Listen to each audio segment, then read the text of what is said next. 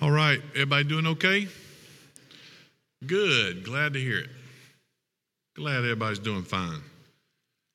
If you don't mind, turn in your Bibles tonight to Exodus chapter 11. Exodus chapter 11. And we will get started. It's good to see everybody. I tell you what, it's like winter hit us just straight in the face. This is as cold as I ever want it to be today. And so some of you that may have moved in from another place, this is awful. And so we are not happy about it, and this is not the time of the year for it. And so it's supposed to be the kind of weather in South Carolina where you have to dress with a full jacket on and a toboggan, stocking cap, however you want to call it. All that in the morning, and by afternoon, you got on shorts and a T-shirt. Y'all know what I'm saying? This is the time of the year that we're used to that.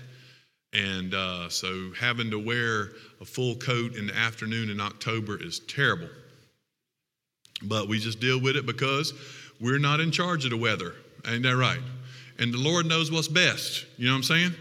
It's just like when you go through the drive-thru at Chick-fil-A. Whatever they give you is what you're supposed to have. You don't check it. Don't even check the bag. It's right. It's right. And so that's the way it's supposed to be. And so this is exactly the way it's supposed to be. And we're thankful to the Lord that we are alive and together tonight on Wednesday night. So it is good to be here together. And if you'll turn with me to Exodus 11, we're going to begin tonight by looking at this last plague, the one that you know so well of the Passover. And so we're going to look at that together this evening. By way, I'm just thankful for so much going on in the life of our church, a lot of stuff happening, especially, man, we are midway through October, which you know what that means. Christmas is in 2 weeks. That's what that means. Before you know it, it is here. And so a lot of that stuff you'll start hearing about as we start looking toward Christmas, which comes to us in 2 weeks. And so really just looking forward to a lot of things. Tonight I want to get to this passage. This passage is so rich, it's going to be my desire to try to get through 11 and 12 and deal with the entire section here if we can, by God's grace. So with that in mind, let's get started. And I'll go to the Lord in prayer.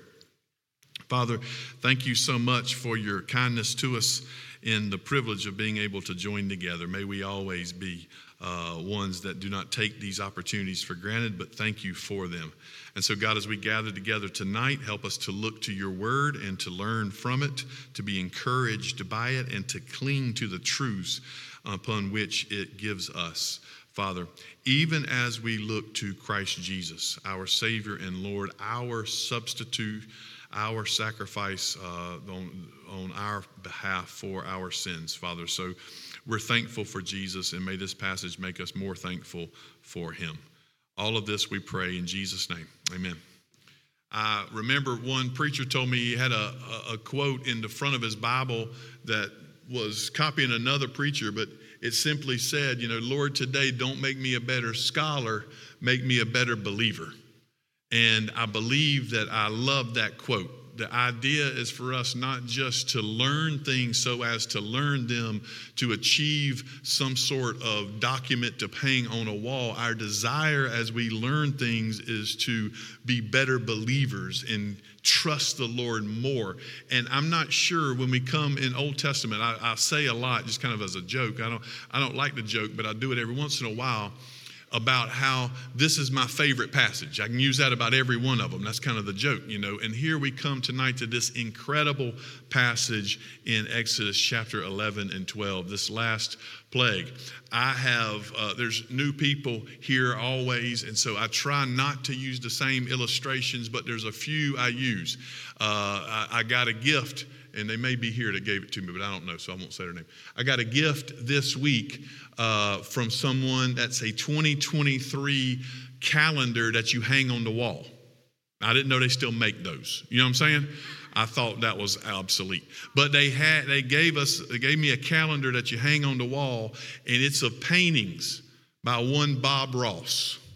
Now, if anybody knows, Bob Ross is one of my favorite painters in the world. He always had time for me on PBS. Back when we only had 4 channels, somehow when the news was on, Bob Ross was on. You know what I'm saying? And so for a young kid, I could flip it over and watch him paint a picture.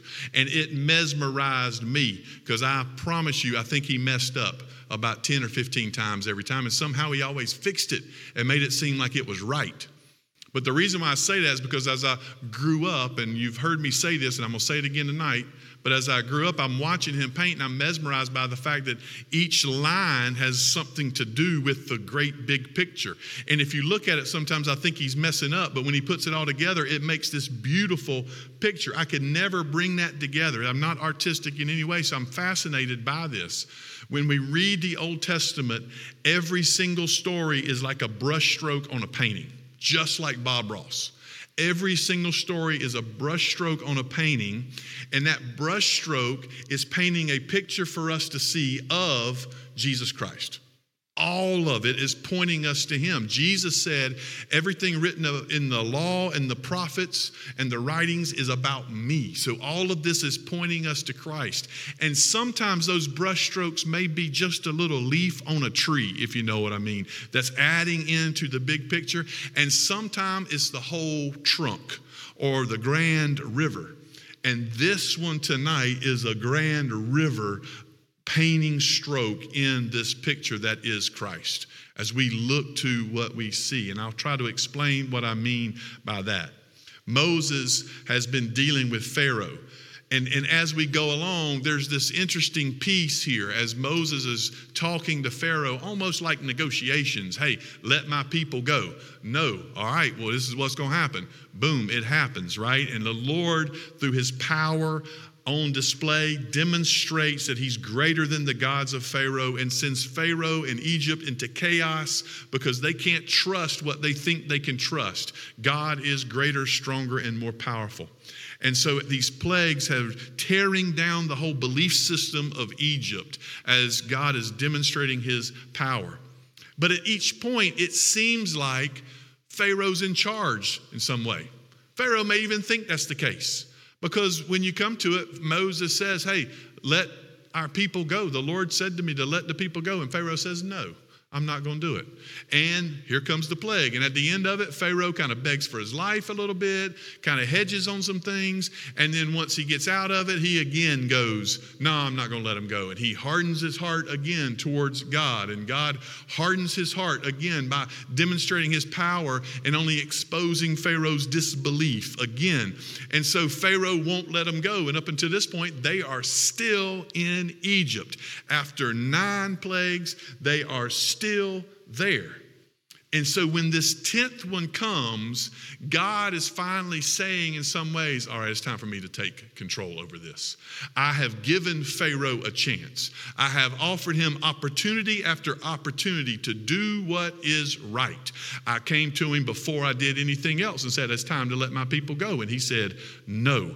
And when he did, I responded in such a way. And so God has offered these opportunities for Pharaoh to do the right thing. And at the end of every one, what does it say? Pharaoh says no. And his heart is hardened, stiffened before God, not wanting to follow, not believing. And so his heart is hardened. So at some point, Pharaoh may have the idea here that he's in control of what's going on. Does that make sense to everybody? And because what's interesting to me about this is I believe a lot of us sometimes are in Pharaoh's position. Now, maybe we hadn't dealt with the plagues that he has dealt with or the other things, but a lot of times we like to think we're in charge. We like to think we're in control. We like to think that we are the ones managing this and we can handle it all on our own. Pharaoh believed that too. And God gave him demonstration after demonstration after demonstration to say, you are not in control. Turn control over to me. Here is your opportunity. And Pharaoh turned away from him every single time. So the Lord says to Moses in chapter 11, after bringing the darkness, and remember what Pharaoh said, the darkness came in there, that 9th plague, darkness came at the end of chapter 10. The Lord hardened Pharaoh's heart again. He would not let them go. Then Pharaoh said to him, get away from me. Take care never to see my face again. Pharaoh says to Moses, I don't ever want to see you again. I don't want to see this. Don't let it happen again. For on the day that you see my face, you shall die. Pharaoh finally has fed up. But he's not fed up into thinking it's time for me to let this thing go. He's thinking now he's going to end it. He's going to have the final word. He's going to have the final say, and he can do what he wants to. And if Moses, you step in front of me, he can kill God's man. That's no problem for him. So Pharaoh believes up until this bitter end that he's in control. And so God says to Moses, Lord said to Moses, yet one plague more. Yet one plague more. I will bring upon Pharaoh and upon Egypt. Afterwards, he will let you go from here. When he lets you go, he will drive you away completely. When we read the text, by the way, we find out that none of this that Pharaoh is doing has caught God by surprise. The Lord said to Moses, way before he even sent him to Egypt, Pharaoh is not going to listen to you. He is going to reject you. He's going to turn away from you. Here's what's going to happen. And every step of the way, the text shows us, the story, the narrative shows us, demonstrates to us that God knows exactly what is going to happen. And we see that in demonstration. So over and over again, and now God says to Moses, it's time for you to go. Speak now in the hearing of the people that they ask. Every man of his neighbor and every woman of her neighbor for silver and gold jewelry. And the Lord gave the people favor in the sight of the Egyptians. God is preparing his people to get out. And so have the silver and gold, get those things together, prepare yourself to leave. Moreover, by the way, he sees how it says the Lord gave the people favor in the sight of the Egyptians. God is even turning the Egyptians to start giving these things to the Israelites. Now, again, that's not surprising. If you remember back to the patriarchs, like when Jacob was in there, and y'all remember Jacob and how he was a shepherd, and how y'all remember way back like last year when we talked about the fact that he made sticks and put it in front of the sheep, and he had some mottled sheep. Y'all remember I made the joke about Waffle House. They were scattered, smothered, and covered kind of sheep. Y'all remember that? I thought that was a pretty funny joke. So much so that I remember it even now. And so Jacob does it, and God increases the flocks and increases the flocks. And so every time Abraham went away and came back, every time Isaac went away and came back, every time Joseph went away and came back, God blesses them and increases what they own and what they have.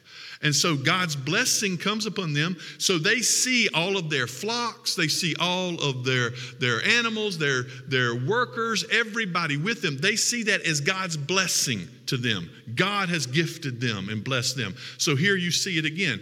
God is blessing his people. And he's doing that by changing the hearts of the Egyptians toward them in such a way so that they give them what they need. And so God says it's time for us to get ready to go. And moreover, the man Moses was very great in the land of Egypt, in the sight of Pharaoh's servants, and in the sight of the people. God gave favor to them. So Moses says, thus says the Lord, about midnight, I'll go into the midst of Egypt, and every firstborn in the land of Egypt shall die.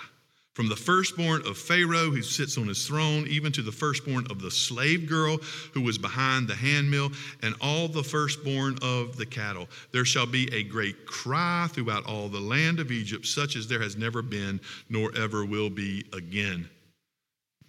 God is warning here of this final plague. And the final plague is going to be a devastating one. One, as Pharaoh said to Moses, I'm going to kill you if I see you again. And God says, watch and see what's going to happen. Death surely is coming. And now you can obviously see at this point, there's a couple ways we can look at this, because I think what God is doing is pointing us something greater. But here, ultimately, what we see is that Pharaoh had his opportunity. Pharaoh believes he's still in charge. Pharaoh thinks he's the one who holds life in his hand and can kill Moses when he wishes. And God says, no, not only do I hold the Nile in my hand, not only do I keep the livestock alive, not only does the sun shine when I say it shines, also life and death is in my hand. And what's true here is that death is coming. And even as it's coming to them all. And the fact that their firstborn is now on the line is a testimony to what God is going to do in redeeming his people. In redeeming his people. So he says, there shall be a great cry throughout all the land of Egypt, such as there has never been nor ever will be again. But, verse 7, not a dog shall growl against any of the people of Israel. I love how he puts that, Not a dog shall even growl of any of the people of Israel, either man or beast, that you may know that the Lord makes a distinction between Egypt and Israel. God recognizes his people. God knows his people. And God, in many ways throughout the Old Testament, quite oftentimes will discipline his people. We'll see that throughout. But he never divorces them, and he never leaves his promises with them. He always keeps them. He always does what he says. And there are his people, and he is their God. And really, that is the theme throughout the Old Testament in this way. These are my people. I am their God. There is a relationship between God and his people that is distinct from God and all other peoples. In fact, this doesn't change in the New Testament, by the way. I mean, in the New Testament, you see the author of Hebrews says things like, God disciplines those he loves. If he does not discipline you, then there is a distinction between you and his children, right? So he disciplines the ones who are his in particular, so as to prepare them through holiness to see him. And so ultimately we see this distinction is made, and it's made even here, that God is going to bring death into Egypt, and it's going to affect every home, but not even a dog is going to growl against the people of Israel, either man or beast, that you may know that the Lord makes a distinction between Egypt and Israel. And all these your servants shall come down to me and bow down to me, saying, get out, you and all the people who follow you, and after that I will go out. And he went out from Pharaoh in hot anger. Then the Lord said to Moses, Pharaoh will not listen to you, that my wonders may be multiplied in the land of Egypt. Again, one of the key things I've been saying throughout looking at the Old Testament is that this book, the Bible, is a story with the main character of God himself. God is the main character here. And so God is saying, look, Egypt is going to try. They're going to run their game. I know everything he's thinking. I know everything he will do. I know every step that he will take.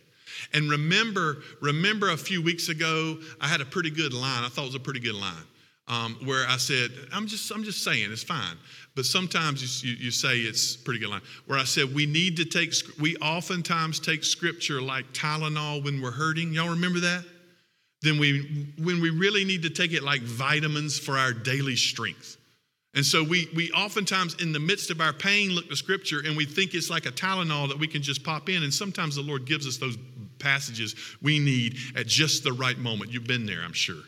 But also we need to recognize that look at what it's saying here.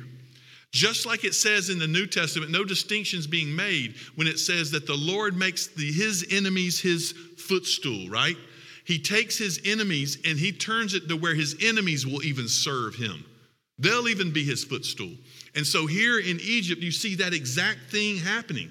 The Lord is saying, I know their every move. I know every step. So for us, the vitamin we take here is the fact that God loves us as his people. If we claim Christ as Savior, we are welcomed and adopted into his family, the scripture says. So we are his children. He is our God, and he loves us as his people. And even the enemies that may come against us, even those who may try to stop us or hurt us or harm us, have no power over him. In fact, the scripture says, here's how the devil himself is conquered: by the blood of the Lamb, the word of the testimony, and because God's people aren't afraid to die. Isn't that incredible?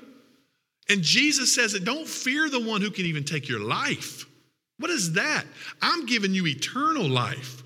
What you have right here is momentary, so don't be even afraid of the one who can take your life. Worry about the one who can send your soul to hell. That's the one you should worry about. So here we come as believers, and we go, I'm not even worried. Like he's saying this, I know what they're thinking. I know what they're going to do. I know what they're going to say. I've got all of this under control. This is a big, huge vitamin pill for Moses in the midst of it, saying, you do not have to worry about tomorrow. And that's exactly why when we read that in the New Testament, all we got to do is look back in these Old Testament stories and say, yeah, that's the way he's been from the beginning, because God is the same yesterday, today, and forever. And while he's always taking care of his people, why should I ever doubt that he would take care of me? So when I say don't worry about tomorrow, I'm reckoning back here with Moses, who God said, I know exactly what Pharaoh's going to do. Don't you worry about it. I've got this, Moses. And I'm going to prove it to you. I'm going to prove it to you. And so God said, this is exactly what's going to happen. Pharaoh's not going to listen, but my wonders, out of his disbelief, my wonders will be amplified. Out of his disbelief, I will show my glory. My glory, that's what he's saying. He's going to serve me by disbelieving in me and trying to act against me. And I'm going to show my glory. I'm going to turn my enemy into my footstool. Whatever he brings up is going to serve me. Moses and Aaron, verse 10, did all these wonders before Pharaoh, and the Lord hardened Pharaoh's heart, and he did not let the people of Israel go out of his land. When it says he hardened his heart, again here, we've seen that over and we've talked about it just about it every time. Reminder that God is demonstrating and showing his power, his might, and all that he is, and instead of trusting him, Pharaoh continues to turn away from him. God shows his wonders, God shows his powers. And so this hardening that starts as like just a bent away, then a stiffening, and now it gets to the strongest of those words. His heart was stone toward God. It was stone. Every wonder, instead of turning Moses to repentance, instead of turning Pharaoh, that's a different Bible, that's not even a Bible. Every warning, instead of turning Pharaoh to repentance, turned him to hardening away from God, thinking he was greater, stronger, and mightier. And God said, it's time now to let the people go. God takes over. He let Pharaoh for a moment give him the idea that he's in control, and now he's going to demonstrate he's not. The Lord said to Moses and Aaron in the land of Egypt, remind you there, in the land of Egypt. They're still in the land of Egypt. They're still there. So he says to them in the land of Egypt, this month shall be for you the beginning of months. It shall be the first month of the year for you. Tell all the congregation of Israel that on the 10th day of this month, every man shall take a lamb according to the father's houses, a lamb for a household. And if the household is too small for a lamb, then he and his nearest neighbor shall take according to the number of persons. According to what each can eat, you shall make your count for the lamb. Your lamb shall be without blemish, a male, a year old. You may take it from the sheep or the goat, or from the goats. And you shall keep it until the 14th day of the month, when the whole assembly of the congregation of Israel shall kill their lambs at twilight. Then they shall take some of the blood and put it on the two doorposts and the lintel of the houses in which they eat it.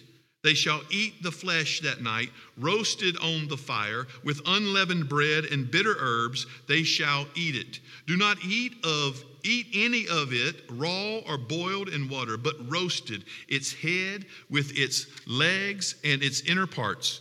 And you shall let none of it remain until the morning. Anything that remains until the morning you shall burn. In this manner you shall eat it, with your belt fastened, your sandals on your feet, and your staff in your hand, and you shall eat it in haste. It is the Lord's Passover. For I will pass through the land of Egypt that night, and I will strike all the firstborn in the land of Egypt, both man and beast, and all of the gods of Egypt I will execute judgment. I am the Lord. The blood shall be a sign for you on the houses where you are. And when I see the blood, I'll pass over you, and no plague will befall you to destroy you when I strike the land of Egypt. He goes on to say, this day will be a memorial day for you. In the land of Egypt, still sojourners, still in bondage of slavery, technically, the Lord is going to give Israel their first glimpse of worship and liturgy, if you will. Here is what you are to do. And in God's way, what he always does, he doesn't leave them guessing. He's gracious to them. He doesn't say, hey, on that night that I'm coming, you need to do a meal. Cook something up, maybe a goat or a lamb. Cook something up and just get it ready. You got to have a meal. Throw some blood somewhere. That's not what he says at all. He gives them specific instructions. Here is what I expect from my people.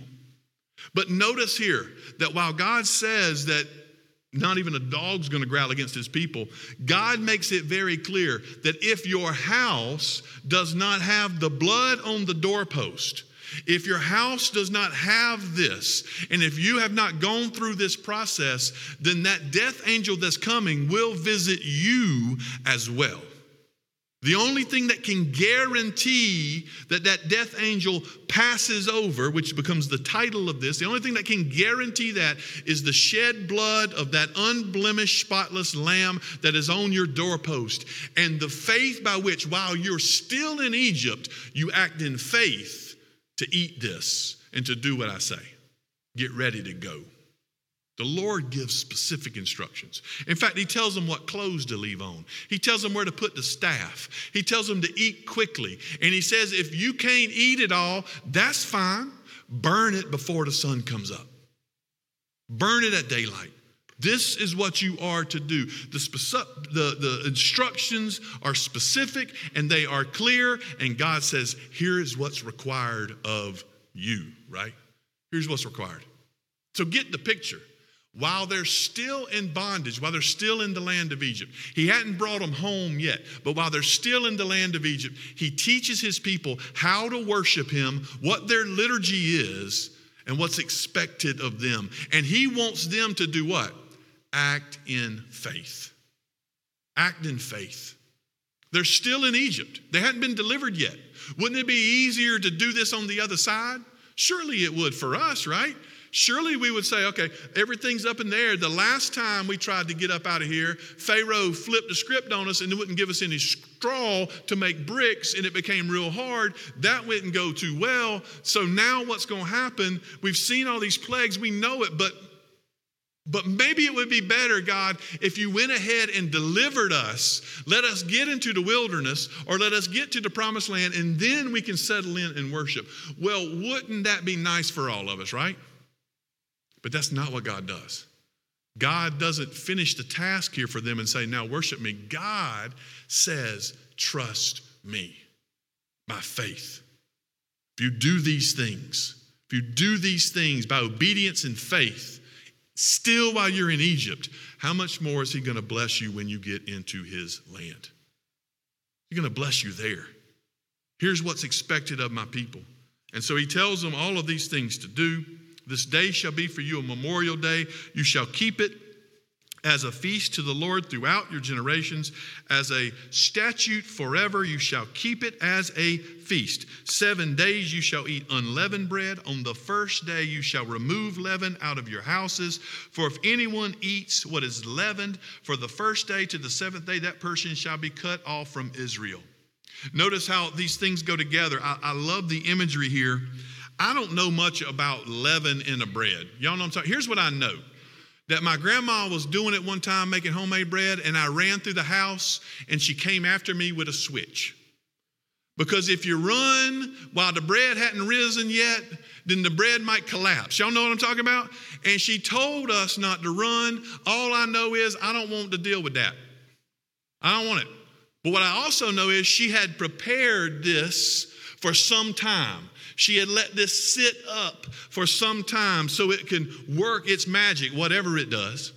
And it had taken a while for her to get to this, and the masterpiece was almost finished, and the last thing she wanted was the little knucklehead grandkid. My grandma loved me, loved Jesus. The radio was on 24/7, right to WMHK, playing Jesus music. You know, she was good. But she would take a switch. And the last thing she wanted was you running through the house messing up that bread, because it's taken a while to get this masterpiece together. But not here. Notice the urgency of the moment in this. We're not going to wait on the leaven to make the bread rise. We're going to go ahead and get it ready without that. We don't have time for that. In fact, listen to how this urgency ties in. In this manner you shall eat it, with your belt fastened. That's not the way you eat supper. Supper is when you put on your comfy clothes. Y'all know what I'm talking about? And you come and sit down, and maybe one night you just treat yourself and sit down at the couch. and watch TV while you eat supper, and that you know it's not very spiritual to do that, but you still do it because, hey, I'm going to treat yourself. And that's how you handle supper. But not here. You got your belt fastened, your sandals on your feet, your staff in your hand, and you eat it in haste. You don't even have time to wait for the bread to rise, because when God calls you to go, it's time to go, and you must be ready. A lot of beautiful imagery in that. Because God is about to call his people out. And what he's saying is, y'all go ahead and eat this meal and be ready to go at the moment I call you. Isn't that a good picture of what we're waiting on now, right? In fact, that's exactly what the New Testament says to us, that we're sojourners and pilgrims in this land. We are still in Egypt, if you will, while God has saved us and redeemed us, and we got his promises, and we're just as secure right now. If you are in Christ, you are just as secure as the angels in heaven are secure, as those who've gone before us, because Christ Jesus has guaranteed our safe arrival home. We are just as secure as they are here, but we're still in Egypt in some way. And we're still living in this land as sojourners. And so our spiritual bags are always packed, and our food is always ready, and we eat with haste in the sense, because as soon as Jesus calls, I'm ready to go. Do y'all know what I'm saying? I feel like I need to sing a Southern gospel song right now. Someone come up with a Southern gospel song or something. As soon as he calls, I'm ready. That's the imagery here. You don't have time to wait for the bread. You don't have time to worry about this. When he calls you, it's time to go. Eat in haste. Be ready. As a statement of trusting that this world and this meal is not going to be our last meal. We're looking for the meal in heaven that has been prepared for us by Christ himself. On the first day, it says you hold an assembly, again, laying out this worship plan. And on the seventh day, a holy assembly. No work shall be done on those days, but what everyone needs to eat, that alone may be prepared by you. And you shall observe the feast of unleavened bread. For on this very day I brought your hosts out of the land of Egypt. Therefore, you shall observe this day throughout your generation as a statute forever. In the first month, from the 14th day of the month to evening, you shall eat unleavened bread until the 21st day of the month at evening. For 7 days, no leaven is to be found in your houses. If anyone eats what is leavened, that person will be cut off from the congregation of Israel. Whether he is a sojourner or a native of the land, you shall eat nothing leavened. In all the dwelling places you shall eat unleavened bread. What the Lord is saying here is he's giving Israel their liturgy of worship. Before they got the synagogue and the temple that they'll come to in a little bit, before they have that tent that's walking, he's telling them, here's how you worship me. And this is going to be a reminder. For years to come, you are going to celebrate what's about to happen. You're going to celebrate what's getting ready to happen. That's what you're getting ready for. And so he gives them the plan. Then Moses called all the elders of Israel and said to them, go, select lambs for yourselves according to your clans and kill the Passover lamb. Take a bunch of hyssop and dip it in the blood that is in the basin, and touch the lintel and the 2 doorposts with the blood that is in the basin. None of you shall go out the door of his house until the morning. For the Lord will pass through to strike the Egyptians, and when he sees the blood on the lintel and on the 2 doorposts, the Lord will pass over the door and will not allow the destroyer to enter your houses to strike you. You shall observe this rite as a statute for you and for your sons forever. And when you come to the land that the Lord will give you, as he has promised, you shall keep this service. And when your children say to you, what do you mean by this service? You shall say, it is the sacrifice of the Lord's Passover, for he has passed over the houses of the people of Israel in Egypt when he struck the Egyptians, but spared our houses. And the people bowed their heads and worshiped. Excuse me. The Lord gives them what he expects them to do. A liturgy of worship in the land of Egypt. And they are to celebrate this and be reminded of what God is about to do. It takes some faith, right? I mean, obviously, look at the next line, the next verse. Then the people of Israel went and did so, as the Lord had commanded Moses and Aaron. So they did. What an important verse. All of those things that were told, the people of Israel went and did it. God has said, if you don't do this, death is coming to your home. Death is coming to your house. Your firstborn will die. If you don't do this, death is coming. God did not take the curse away from them. He gave them a way out of the curse. He did not just simply say, hey, don't worry about y'all. I got y'all dealt with. He said, I am giving you a method, a way. Here's what you are to do so that the angel does not come. He didn't just take them out of it and say, it's not happening. He said, it's happening, and it's happening to all of you unless you do these things. Unless you trust in this. Now that takes faith. And I love what it says. Then the people of Israel went and did so. The Lord had commanded Moses and Aaron, so they did. Now just think about that for a second. All the people of Israel that had become a great nation heard the words of Moses and Aaron. Up until this point, and even as it said here, like the Egyptians didn't get mad at the Israelites. God made sure that they didn't just start killing the Israelites, right? God said he had favor on them. Even they started giving some gold and silver, blessing them.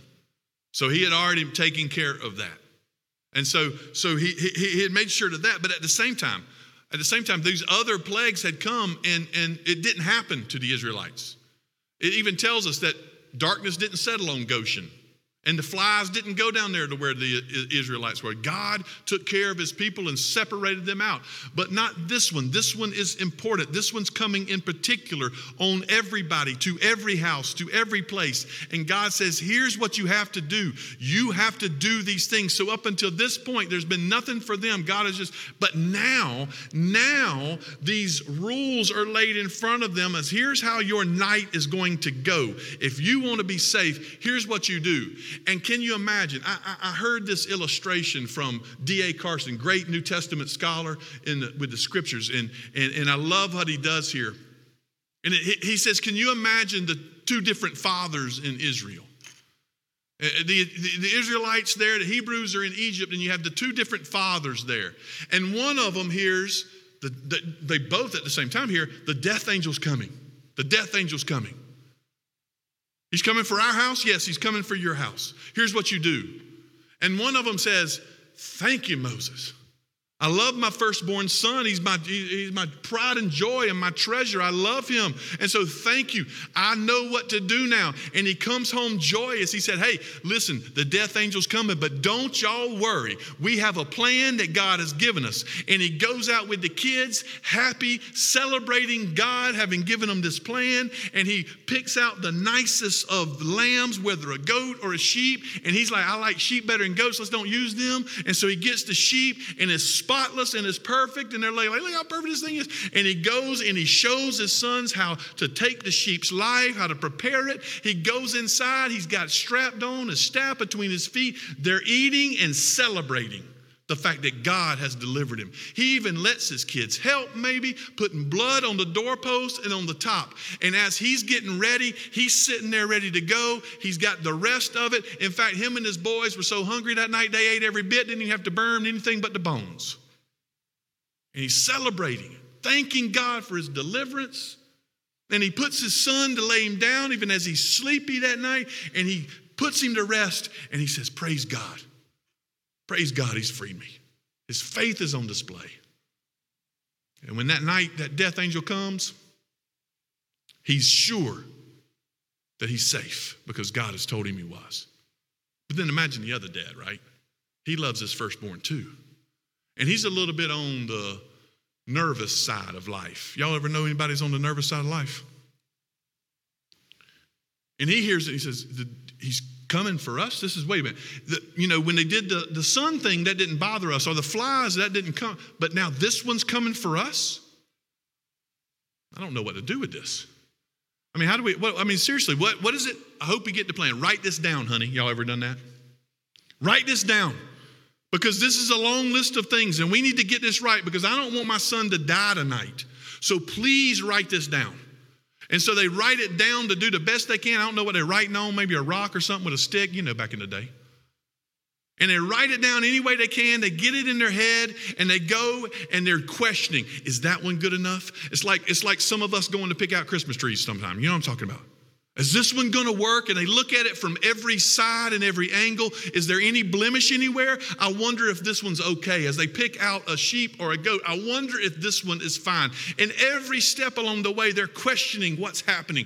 Is this right? Are we doing this right? Is that enough blood on the doorpost? Is that enough blood on the side? Is that enough stuff everywhere? Is this good? Is my belt is it tight enough right now? Am I ready to go? Is everybody good? Everybody ready to go? We got it. Let's eat. Hey, don't drop any. We got to take any of this and burn it. Y'all see what I'm saying? Because if he doesn't get this right, then the Lord's coming. He's coming for his firstborn, and he loves his firstborn. And he's worried to death with every step of the way. As he does all of these steps, he puts the blood up there and he's scared if that's enough. He cooks that lamb and he's scared if he didn't cook it right. And he takes it out and he burns it and he's hoping it all gets to ashes and it's enough as he burns it. And he comes back in and instead of just sitting there looking happy and satisfied, he curls up next to his firstborn son and holds him tightly, scared to death that something's coming after him. And D.A. Carson says as he does those, which one of those dads lost their son that night? Neither. Neither one of them did. Because why? Whether they did it with great excitement or enthusiasm, or they did it with great worry or concern, they still did what God called them to do and acted in faith. And I believe that's exactly what Jesus is saying when he says, all you need is the faith of a mustard seed. In other words, it's this simple. Trust in God to provide and do what he says he would do. That's all he's called us to do.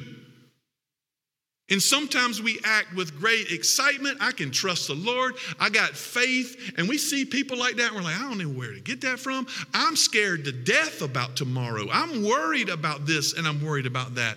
And so we think in some ways there's some level here. But this night, whether the dad was scared to death or he was excited in the process, this night, both of their sons were saved because they acted in faith to do what God said.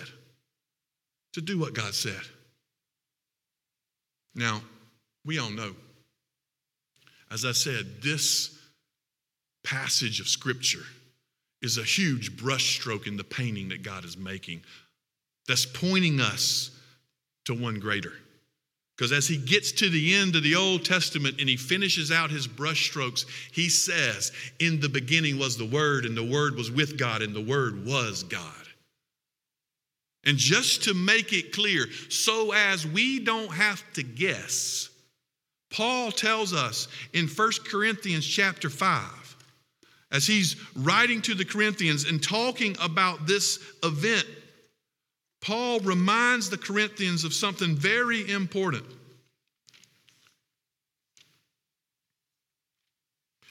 He says, your boasting is not good. Do you not know that a little leaven leavens the whole lump?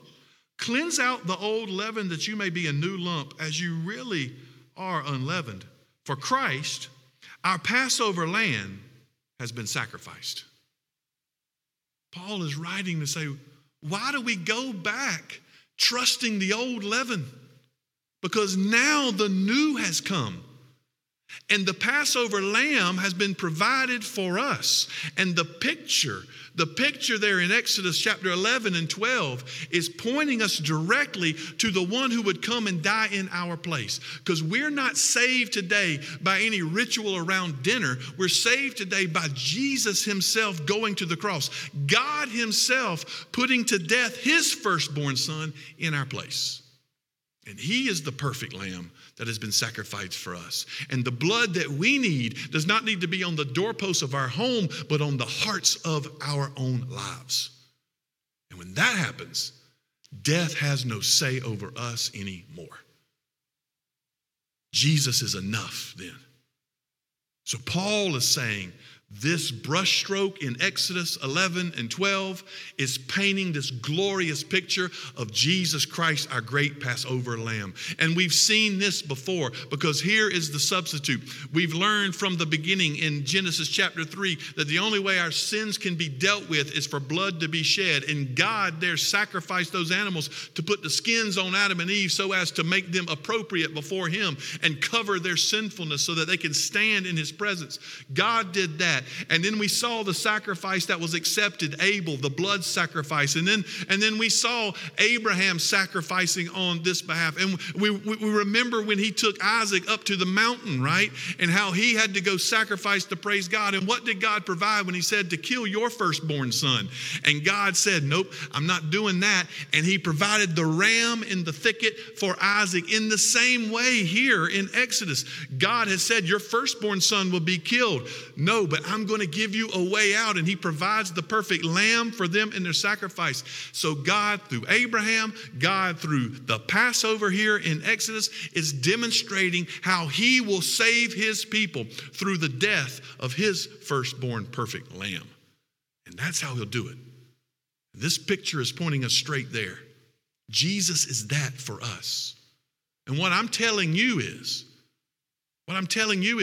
the only way you'll be saved when death comes to you is if the blood of Jesus Christ has covered your life. The perfect Lamb of God. That's it.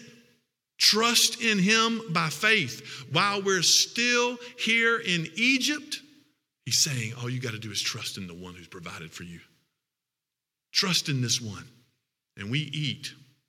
We look forward, even as we prepare that Lord's Supper that we talk about. Even as we eat of that, we are recognizing that this is the lamb that was provided. This is the meal that has been made and set for us. This is the table that is ours, that guarantees our seat at the wedding feast of the Lamb in heaven. Guarantees it. And what I love in the scriptures that makes it clear and just brings us all the way to the end is in Revelation, when Jesus demonstrates Himself to be the conquering one over all, right? Y'all know how the Bible ends? Jesus wins. That's how it ends. And when He demonstrates that, and the Lord says, that John has that scene in Revelation 5 when the scroll was there and the seal was sealed, and that seal you recognized, if somebody didn't open that, death is coming to all of us.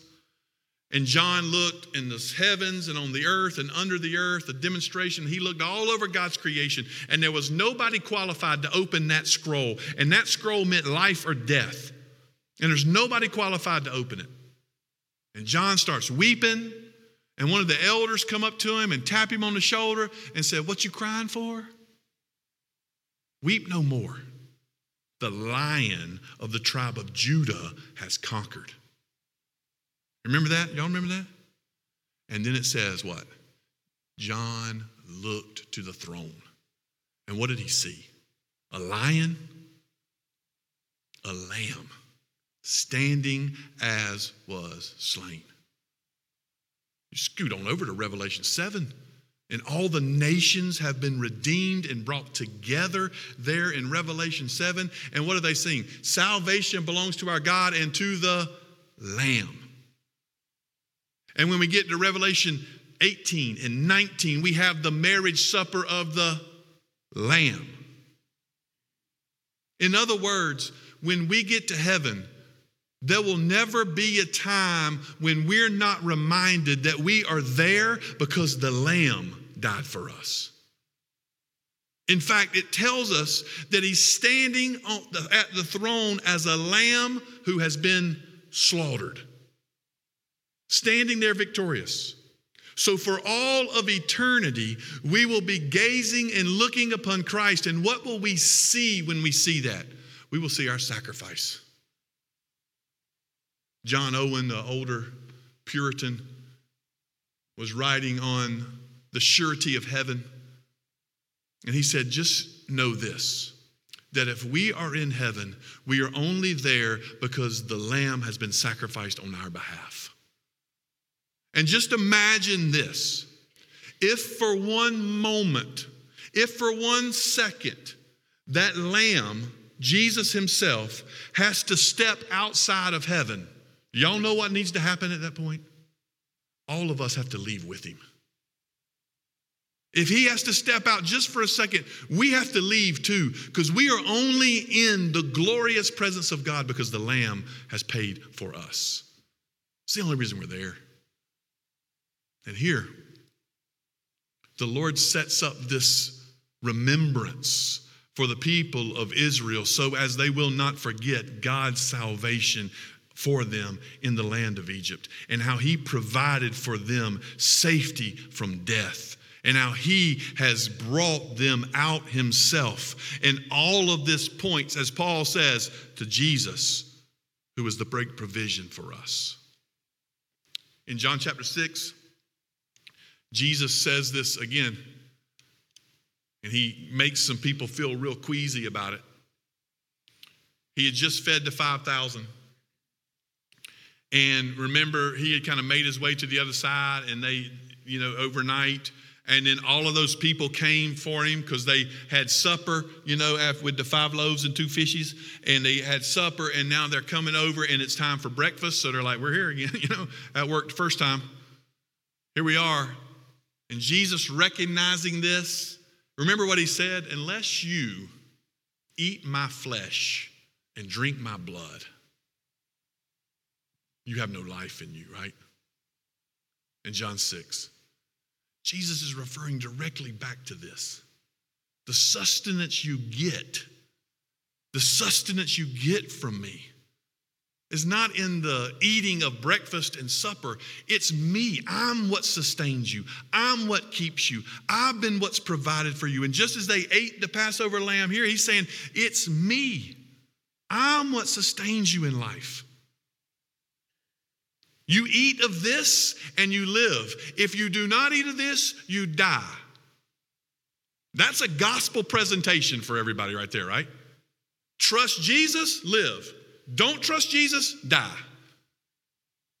That's what Jesus says in John 6.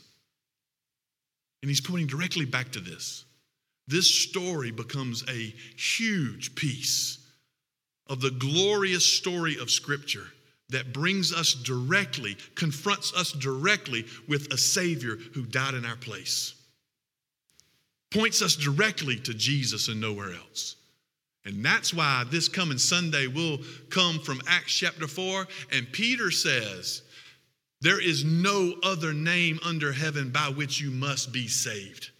Jesus Christ alone. Why? Because he's the Passover lamb. He's the one that's been provided. There's not another.